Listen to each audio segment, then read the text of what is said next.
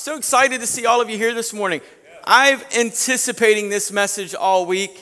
I truly have. I believe that God's really going to speak to us through His Word this morning.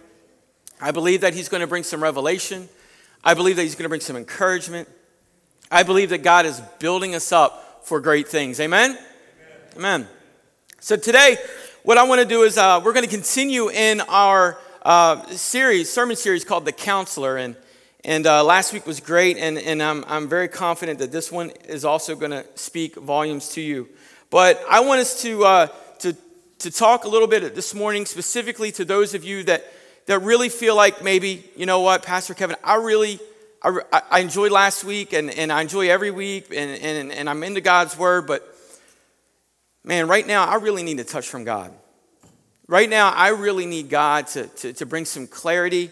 I've got a problem. I've got something that I'm challenged on in my life, and I need God to solve it because I can't do this on my own. Maybe it's something that you've been praying about, something that maybe you've been confiding in others about. Maybe it's something that right now you're needing a miracle. You really need to hear from God. And I'm going to be honest with you. I've been burdened this week with this message. Every time I would just sit down and study it, it was just like I could feel God in it. I could feel His Spirit in it, Him speaking, because I believe that God is going to reveal to you and bring some revelation into your life this morning that you're just going to go, it's so easy, but why haven't I thought about this before? Why did I not see this coming before? There's a question that Jesus had asked two blind guys, and we're going to get that, and it's in Matthew chapter 9.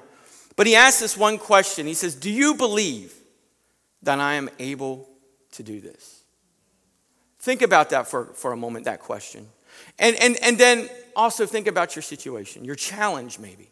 I don't want to say problem, but I want to say challenge this morning. What is it that's challenging you? What is it that's perplexing you? What is it that keeping you awake at night? What is it that's just making you uneasy? What is it that when you think about coming to the church, you're going, I just don't want to go there because I got so much going on and my problems are bigger than what God is? Jesus asked this question to these two blind guys, and He said, do you believe that I am able to do this? I want to give you a little bit of context of a few verses that we're going to look at this morning, and we're going to dive right into them in a moment. But Jesus had just finished healing a girl, and He raised her from the dead, which is pretty remarkable, I must say. This girl is in a room, she's dead. Jesus walks in, walks out, the girl's with Him. Wow. I'm glad you guys are excited. All right, if that was in your situation, I think you might be just a little bit excited. Walks into a room, there's a dead girl, walks out of the room, and the girl's walking with her. That's ballistic. That's crazy. That's insane. That's how big He is. He's bigger than death. That's huge. All right. Rumors flying around, stories, people telling about the miraculous works that this man is doing, and I'm guessing that these two blind guys had heard about it. They heard about the miracles that Jesus was performing. They heard about the great signs and wonders and just the messages He was giving, the teachings He was giving. And so we're going to pick up Matthew 9. We're going to look at verse 27 through 30 here. And it's going to throw up here. And Jesus went on from there. Two blind men followed Him. And this is what they said. They were calling out, have mercy on me, Son of David.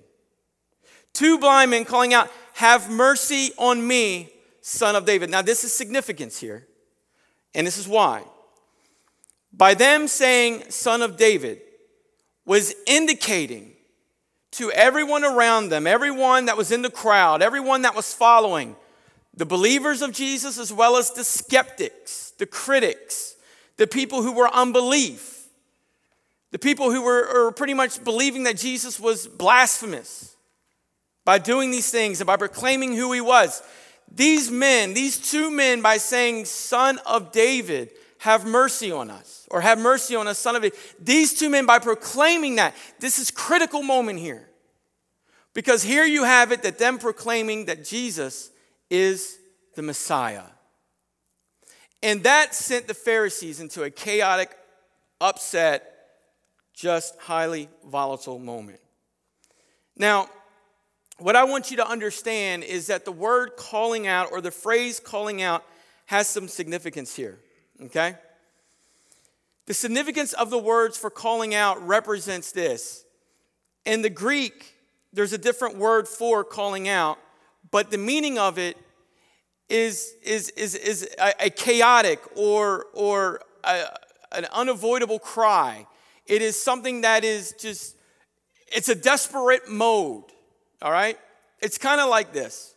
I don't know if you've ever been here. I've been here before. I have kids. But I had this one, Caden, all right, that at moments can be so silent that it's deadly because it's scary because there's times where, especially where he can move around and unlock the door and walk out into the yard and where's he at? And we're out there and we're calling for Caden. And then we're calling for Caden. And then this just chaotic moment begins to happen inside of you, right? And you're calling Caden. You're going around other people's homes. Caden. I'm all over the place. Andrea, get up. I can't find Caden. You know, we're frantic. This happened a couple days ago. Don't turn us in. So we're outside and we're screaming for Caden. And you know where Caden was? He was in his room playing. I could have wrung his little neck in that moment. All right. Thought you'd enjoy that for a second. I did not enjoy the moment, okay? But this is what these guys were doing. They were going, have mercy on us, son of David. This wasn't them just communicating and just talking, but they were in a desperate moment. Think about the last time you've been in a desperate moment. Think about the last time where inside of you, you were crying out, you're calling out. And this is what happened with them. They're saying, have mercy on us, son of David. Goes on to say, when Jesus had gone go back, please. Have mercy on us, son of David. Yeah, go ahead, sorry. He says this question. When he, Jesus, had gone indoors, the blind man came to him and he asked them, this is important. This is a question that Jesus asked them. He said, do you believe that I am able to do this? Do you believe that I have the power to make you well? What is their response? Yes, Lord, they replied. Yes, Lord, we believe. Verse 29. Then Jesus touched their eyes and said, according to your faith, according to your what? According to your what? Thank you. According to your faith, let it be done to you. In verse 30, and their sight was restored. Now, understand here for a moment that Jesus didn't act because of their social status. He didn't look at their reputation. He didn't look at their incomes. You know what he did? He did not look as to whether or not they attended church service, the weekend before. It wasn't according to any of this that mattered in this moment. The only thing that Scripture says of the reasoning as to why Jesus moved the way he did in that moment is one word, and that word is faith. We understand that, we've seen through Scripture that it teaches us that without faith, it is impossible to please who? God. God loves our faith. God loves it when we believe in faith. If we have faith, we can do something very much profound. We can move the heart of God. Because faith represents belief. We live through life, and as we go through life, I like to look at life as an equation. Because there's always problems. There's always things going on that add up or subtract or multiply or divide us. And things happen. And sometimes the resolve isn't always what we're happy about. And then other times the resolve is what we're excited about. But I want to tell you this for a moment. If you will allow God to be a part of the equation of your life, profoundly, God will speak to you. God will move in you. God will move for you. God will move through you. As long as we allow God to be a part of the equation of our life. But at the same time, these men who were coming to Jesus and they were needing Jesus to do something, they understood that they had to have faith. You see, for some of us, it could be discouraging because in church circles, church groups, we can be kind of cruel when things don't happen the way we expect them or want them or pray to them. Well, the reason God didn't move is because you lacked faith. And when God doesn't do something, God should get the credit, right? But oftentimes when God doesn't do it, then we get the blame for it. You know, statements like this: you didn't pray right. You didn't have enough faith. You didn't pray long enough. You didn't pray hard enough. I love this one. You didn't pray with the right sign-off. You know, you prayed in Jesus' name rather than praying in the Father, Son, and the Holy Ghost. You weren't shouting when you prayed.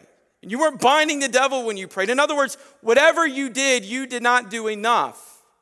And you did not demonstrate enough faith. Which kind of raises this one question here this morning. What kind of faith does God honor in our life? What kind of faith? We know that what? Faith moves the heart of God. Scripture tells us this clearly. But what kind of faith does God honor? What kind of faith does God look at and say, you know what, now I will? We're going to look at three things this morning. And I want you guys to write them down. If you can't write them down, they're also in our YouVersion app. You can go there and check it out. But number one is this: God honors a faith that believes when it doesn't see. Let me repeat that. God honors a faith that believes when it doesn't see. Hebrews 11:1. Faith is the confidence that what we hope for will actually happen. It gives us assurance about things that we what? What is it? Cannot see. In other words, it's a confidence. In fact, Matthew chapter 9, verse 28 says this, and we looked at it already one other time. It said, when Jesus had gone indoors, the blind man who we understand couldn't see physically, but he asked him this: do you believe that I am able to do this? And long before they ever saw the results of this situation, they were able to answer him with this statement: yes, Lord, we believe. So that refers us to look at our own life and the challenges that we face. The things that are pressing us and bothering us and taking up so much space in our heart and our mind and our soul and our spirit. Things that are limiting us really from growing in God because we tend to harp on them and we tend to concentrate on the negative rather than looking at what God can do. Instead, we're looking at what God hasn't done quite yet. So the question today is, if you take whatever massive challenge that you're facing, whether it's a relational challenge, a physical challenge, financial, spiritual, doesn't matter. Do you believe that God is able to hear your prayer and answer on your behalf? The church answer is yes. I believe that. Yes, I believe that God can do that. Why? Because we've been trained that way. We've been trained to believe or to say that God can do anything. But do we really believe that God can do anything? Your actions and the words that you say actually speak more volumes into what you believe. You can say, I believe in it, but how much time have you put prayer involved in it? Think about that. Ask yourself, in the last 7 days, what were you praying about faithfully every day? Some of you might actually say not much at all. What you pray about reflects what you believe about God. If you don't pray about much, then that shows that you really don't believe that God is active. You don't believe that God is involved. You don't believe that God can. If you don't pray much, that really shows what you believe about God. If you're praying for some really big things, then you believe that God can do really big things. But oftentimes we look at our big things and we don't even take it before God because we have allowed doubt and unbelief and our own selfish agendas to interrupt what God is wanting and what God can do in our lives. How many times have we been just so spiritually and physically and mentally wore out over our challenges and problems that we've not even taken it before God? We just hope that God moves in our behalf, but yet we don't take the time to communicate it to God. I think it's safe to say that we do that a lot. I think we can all be guilty this morning of saying, I don't spend enough time in prayer. I'm not talking about before you go to bed. I'm not talking about that prayer before your meals. I'm talking about that prayer where you sincerely say, Lord, this is what's going on. I need you. I need you now. I need you strong. God, the weight of the problem, the weight of the challenge is so strong on my shoulders and so heavy. There's times that I just can't pick it up. Sometimes there's moments where, Lord, I can continue to lift it. But then after a while, God, it just gets old and it gets tiring. And what do? We just kind of drop it. We almost become numb to those challenges. If you remember, several series ago, I spoke about being numb and how really that can hurt us rather than help us. And so we end up becoming numb to prayer because we get in our minds that God's not going to answer this. He's not moving in my behalf. He's not doing what I need him to do. You know, there's people in this room, and I promise you this morning. There's people in this room who are hurting. There's people in this room just like these two blind men who were in a moment of desperation, a calamity. They were crying out, have mercy on us, Son of David. Have mercy on us, Son of David. Some of you in your spirit, you're crying out to God, but yet you're not allowing yourself to pray it to God. And why? Only you can answer that. Only you know why you've not given it to the Lord. Only you know why you've not communicated it to God. You know, I don't know what your story is. I don't know what's going on in your life. Some of you, by not praying over the things, you're limiting God and his power. You're saying, God, you know what? I don't think you can do it. And my worry is going to accomplish my goal. That does not make any sense at all. But that's exactly what we're doing. By not giving these situations over to God. I don't know what you believe in God is. And I wonder, do you believe that God can heal a broken marriage? Do you believe that God can bring a family closer together? Do you believe that God can heal someone? Do you believe that God can be an encourager and build people up? Do you believe that God can take what you think is very impossible and make it possible? Well, if you believe these things, then we need to come to God boldly, believing, just as these two men did. They came to him boldly. Jesus asked him the question, do you believe I am able to do this? What kind of faith honors God? It's a faith that believes, even though it doesn't see.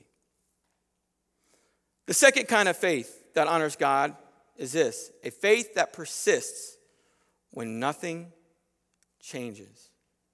Think about this. The guys cry out, Jesus, have mercy on us, Son of God. And what does Jesus do? He keeps on walking. He walks indoors. It's kind of funny in a way, I guess. Because these guys are crying out and Jesus just acts like he didn't hear them. He just walks right on by. They followed him. They came almost right to him, and they kept thinking to themselves, you know what, no matter what, I'm going to continue to follow. He's either going to heal me or he's going to kick us out. But we're not going away. We're going to continue to be persistent. All right, so here's the story, or an example. I got three boys actually. But I've got two who, you know what, I'm not going to lie, all three of them do this. They stay persistent until they get what they want.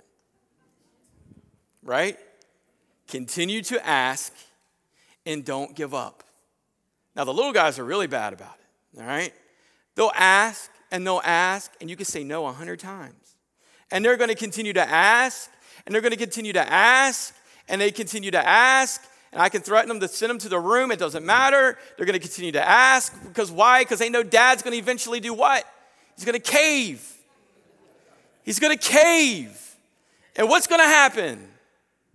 Unfortunately, I'm going to give them a bad example and give them what they're asking for. It's kind of what happened here in this moment. What are the blind guys doing? They're sticking to him. They're not giving up. They're staying persistent. Look, you're going to heal us or you're going to kick us out. But a faith that persists is faith when nothing else changes. Colossians 4:2 says this: we are to be persistent in prayer. We are to be persistent in prayer. Be persistent in prayer and keep alert as you pray, giving thanks to God. That's a different version. I apologize. But being persistent in prayer and keeping alert as you pray, giving thanks to God. In other words, what you're doing is you're going to be thanking God for what he's not done yet because you know he's going to do it later. That's coming to God and saying, God, I'm thanking you for the healing of my family member or the healing of myself. I'm thanking you, Lord, that you're going to open this door. Even when I don't see it, even when everything else around me says it's impossible. I'm thanking you, God, that you're going to open the door and I'm going to see your hand move. I'm thanking you right now. I'm not giving up. And we stay persistent about it. We continue with God about it. God, don't give up on me. Don't give up on me, God. But you know what's interesting is God is actually the one that's not giving up. But rather, many times it's us giving up. And Jesus told a great story in Luke chapter 18. And here's this, unrighteous judge, and there's this lady who continued to bother him, the judge. And she's like, hey, judge, you know what? I need you to do this. And the guy's just, as you read in Scripture, you can read it. The Bible, actually, you should read it because the Bible is fun. It's interesting. It's eye-opening. It's encouraging. And you need to try it. So here's a story in Luke 18, and Jesus is telling it of this unrighteous judge who was just totally ignoring this lady, but she just constantly persistent, coming to him, until he finally breaks. He says, all right, you can have what you want. Jesus said this: if an unrighteous judge would be moved by the persistence of someone, how much more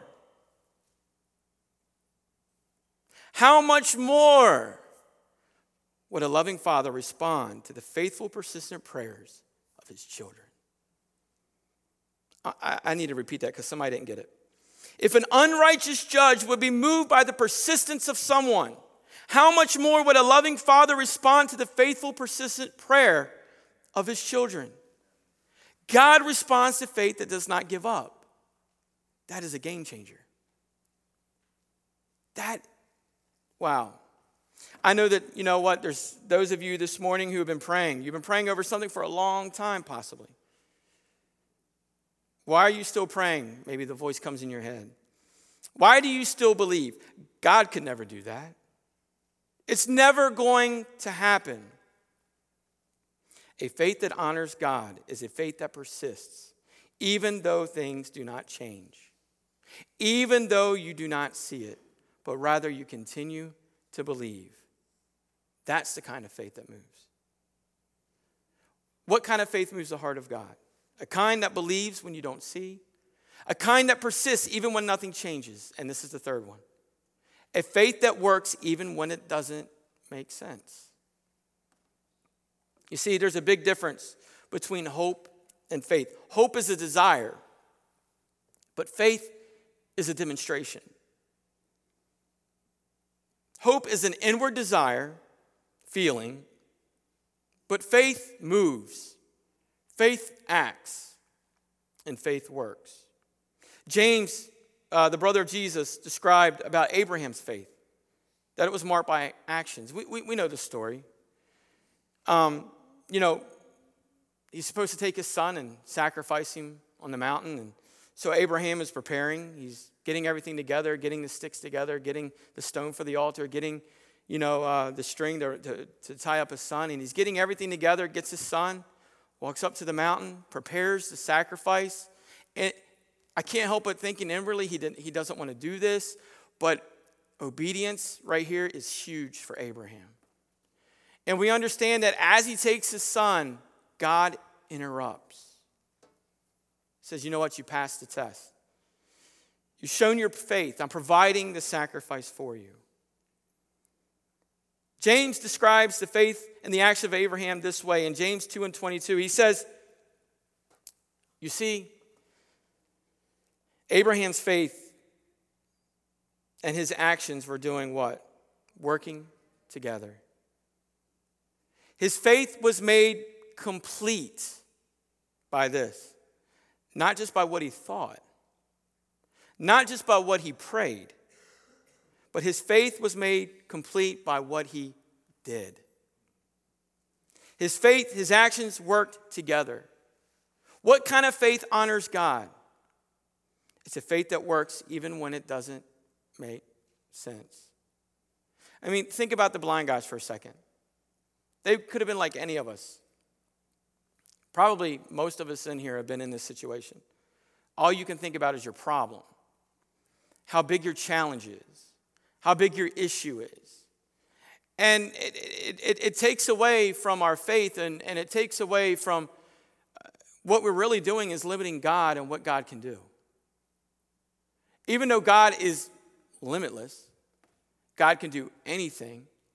But when we look at our problems and we think to ourselves, well, you know what, it doesn't make sense for God to do this, or I don't think God can work in this manner or move in this way, what we're really doing is limiting God on what he wants for your life. You know, what's interesting to me is, as I was reading this and studying on it a little bit, these guys could have really played the self-pity game in the sense of, you know what, we can't see. First of all, how are we even going to get to him? There's small things that happened before this event really took place. They had to get there, didn't they? They had to put things in place in order to get themselves to where Jesus was. I don't know what they used. They probably had some friends or family to take them with them. You need to understand that these guys weren't pitied upon. They were looked down upon in this community. Because back then, if you were blind or if you had the leprosy or you had the different things, it was because your parents had done something or you had done something so wrong that it was a curse from God. It wasn't just an ailment. You've been shamed. You've been plagued with this. So it wasn't like people were jumping to these guys' rescue saying, hey, I'm going to help you to get to Jesus. These guys had to set out with a goal and begin to put things in place to get themselves there, to get to Jesus. How many of us, when we have our challenges and our problems, do we even put the effort in to take it to God? And what I'm meaning by that is even setting time aside, giving an opportunity for God to move. Coming together with your faith and with your brothers and sisters in faith saying, I need prayer in this area confidently. I need you to help me. I can't do this on my own. And that's what was happening with these guys. They knew they couldn't get there on their own, but they needed help to get there. And so they get there, and what is even more crazy about this situation is that they're crying out in a moment of desperation, have mercy on us, Son of David. Life was as low as it could be for them in this moment. They could have cared less when everyone else thought that he was the Messiah. And they would be looked down upon, even more than what they've already been looked upon. Because there was many who were there who weren't believers, but they were critics of this man named Jesus. They weren't believers, they weren't followers. They were there to find a loophole. They were there to find a problem. They were there to find a mistake. And these men didn't care. They made sure they found a way to get to the foot of Jesus. And when they got there and it looked like it was over because Jesus continued, they didn't give up. What does Scripture say? They followed him in. How did they get there? How did they follow him through the door? How did they get around the people? They couldn't do it on their own. What did they do? They set it up. They put things in place. They progressed. They stayed persistent. And then when they got to him, all he had to do was look at him and say, "Do you believe?" And they said yes. And what did he do? Because of your faith, it's done. Stand with me this morning.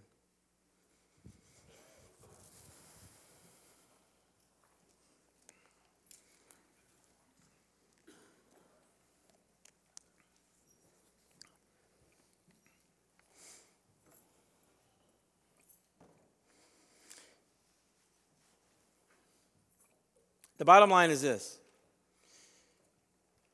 You have to have blind faith. You have to have faith. A faith that believes even though it doesn't see. A faith that persists even though nothing changes. And a faith that works even when it doesn't make sense. What is your challenge today? What is the challenge, the issues, the problems that's been plaguing you as an individual, as a family? It's none of my business, really. It's between you and God. But you know what? I want it to be my business this morning because I want to think that you're going to set things up because you need help to get to Jesus. I want to help you. Like those two blind guys, they had to have people to help them. I want to be that help for you. I want to stand in that gap and I want to say, you know what? I'm going to pull you along. I'm going to help you get to the Lord. I don't know what your ailment is. I don't know what your struggle is. But I know that they're in this room right now. Because I don't think I would be so driven about this message as I've been driven throughout this week. Of God laying it on my mind and my heart. And every time I think of you, I think, God, help them. Encourage them. Build them up. God, let me be that person in the gap for them to carry them. To pull them along, to lead them and to guide them. So what's bothering you? What's challenging you? Where's the hurt? Because I want to help you. See, I can't make it happen. But those two blind guys, they had to have individuals in their life to get them to Jesus. And this morning, I want to take you to the foot of Jesus. To where you can look at him and say, Son of David, have mercy on me. You're my Messiah. I love you. And there's nothing too big that God can't handle. There's nothing too strong that he can't lift off of your life. There's nothing so insignificant.